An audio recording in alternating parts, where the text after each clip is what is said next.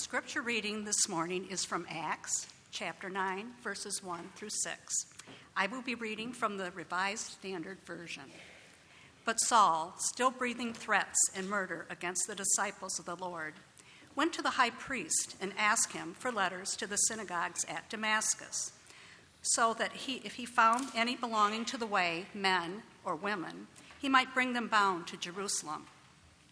Now, as he journeyed, he approached Damascus, and suddenly a light from heaven flashed about him.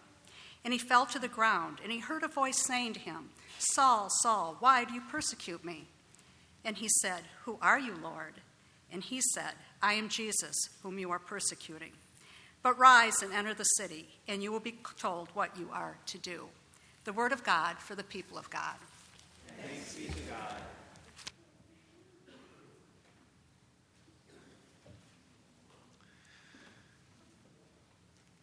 So a few weeks ago, when many of us were up at camp, we had a bit of a frightening experience.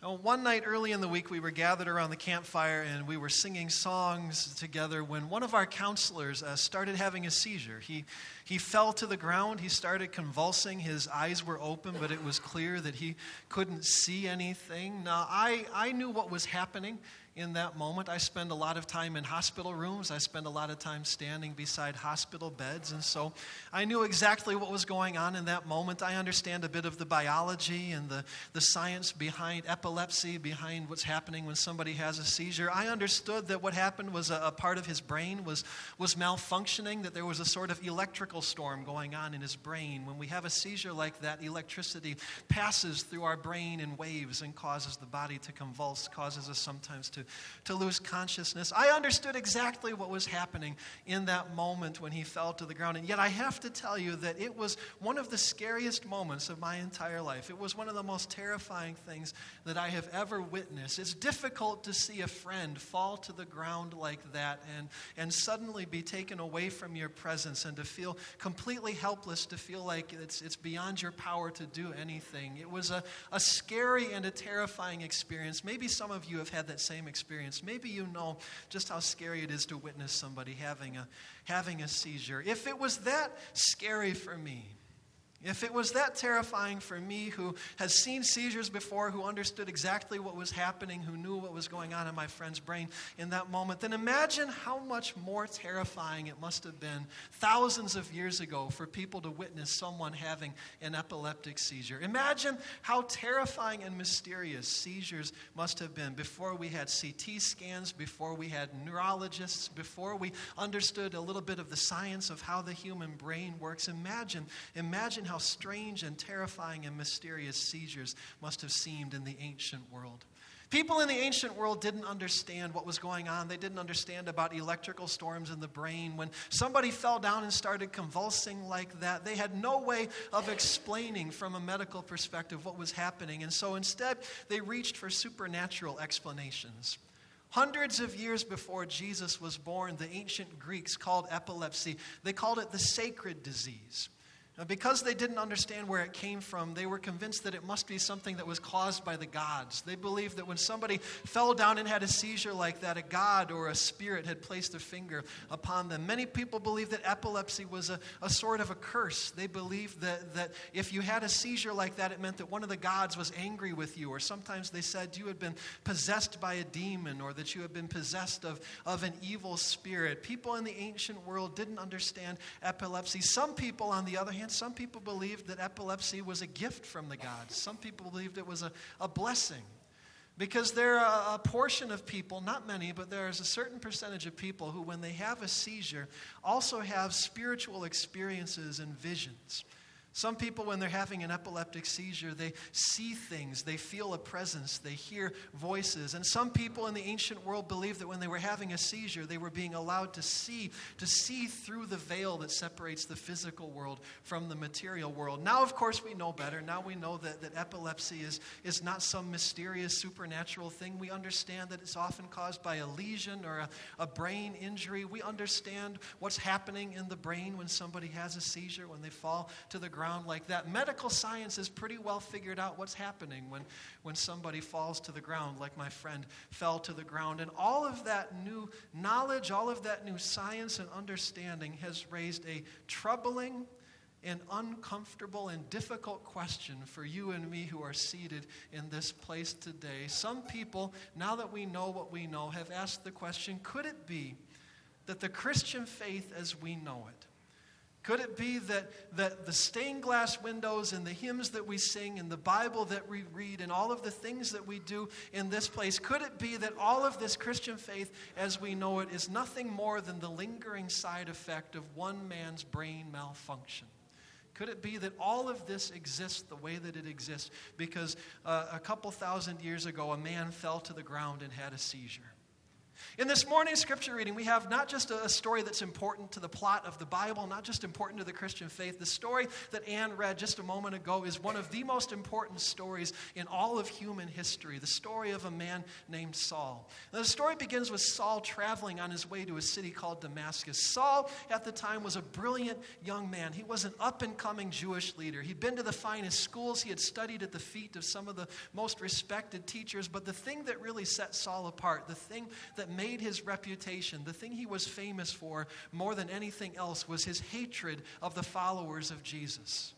Now, Saul, as a good Jewish man, as a faithful keeper of the law, he was personally offended by people who claimed to be followers of Jesus. He was offended by the way that they lived. He was offended by the ridiculous stories about a carpenter from Nazareth rising from the dead. He thought the whole thing was ridiculous and blasphemous and heretical and dangerous. And so Saul decided he was going to do everything he could to stamp out the Christian faith before it got started. And so Saul would hunt down Christians. He would kick down the doors of their houses. He would drag them out into the streets, turn them over to the authorities. Saul cheered when they were thrown in prison. He cheered when they were tortured. He cheered when they were executed. Saul was a persecutor of the Christians, the greatest enemy of the Christian faith in that time. And as the story begins this morning, this is where we find Saul. We find him on the road to a city called Damascus because he has heard that there are followers of Jesus there.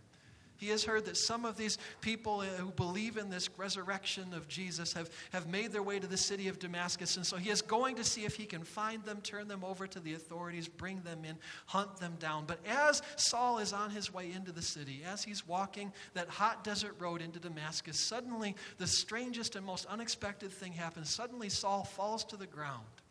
And his traveling companions can see that his eyes are open, but it's clear that he isn't seeing anything.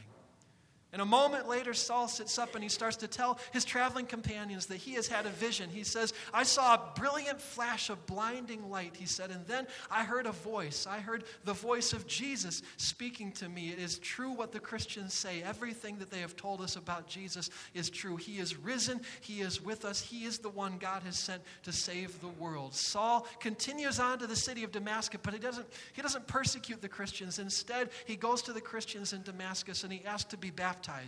And then he becomes not just a follower of Jesus, he becomes one of the great leaders of the early church. He becomes an apostle.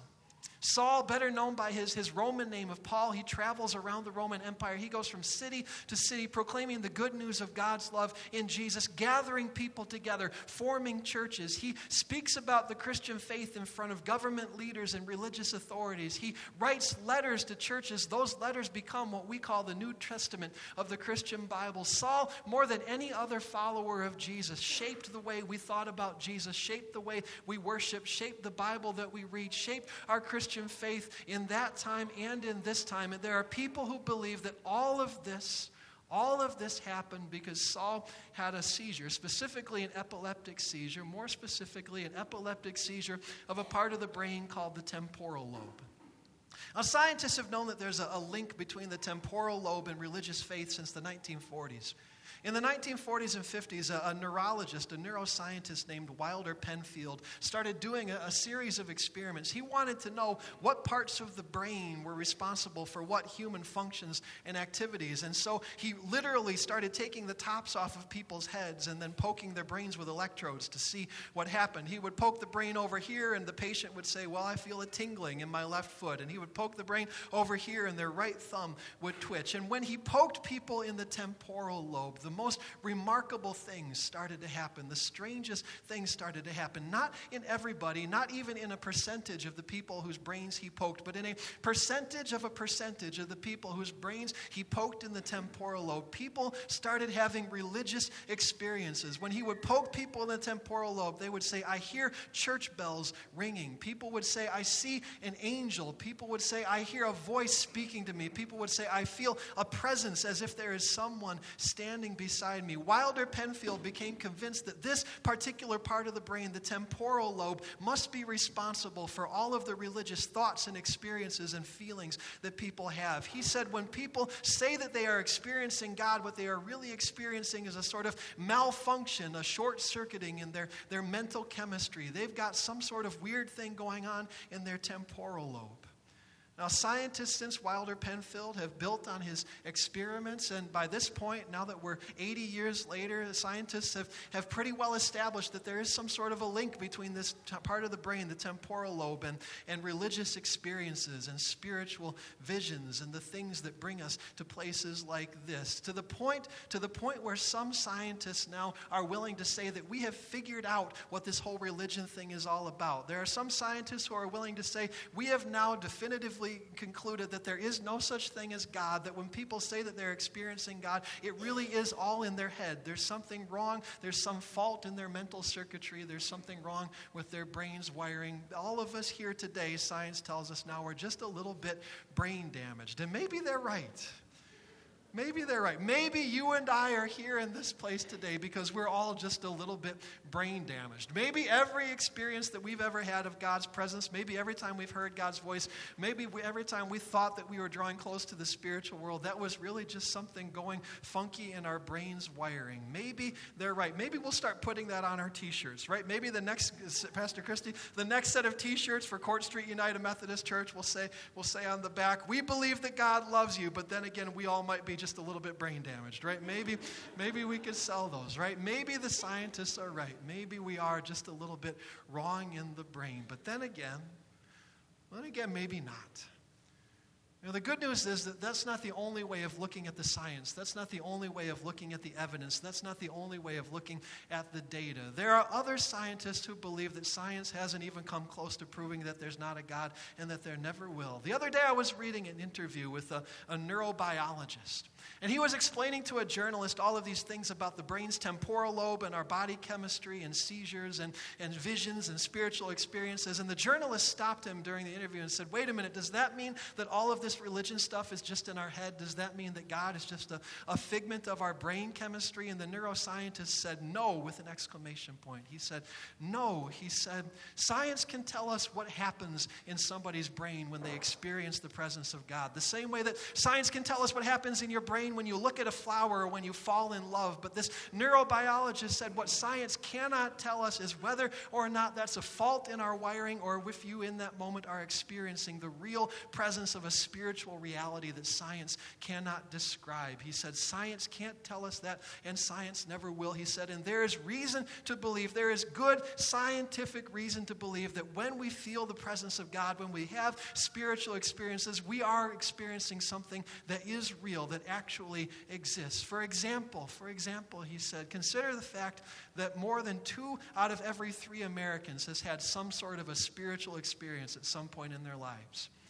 More than 2 out of every 3 Americans will tell you, at some moment in my life, I experienced a presence, I sensed a spirit, I thought I saw the hand of God moving around me, working in my life. When 2 out of every 3 people has had an experience, that stops looking like a fault in our brains, and it starts looking more like a feature. And there are scientists who believe that actually when they look at the brain, it looks like our brains are designed to have religious experiences. There is a part of our brain called the temporal lobe that seems to crave contact with a spiritual reality beyond what our eyes can see. The question is, why would our brains be wired this way? Why would we have this desire for a deeper spiritual reality if that deeper spiritual reality did not exist? Think of it this way. We have eyes because light is real. We have ears because sound exists. If the deeper spiritual reality does not exist, if God is not real, then why do we have a temporal lobe of the brain?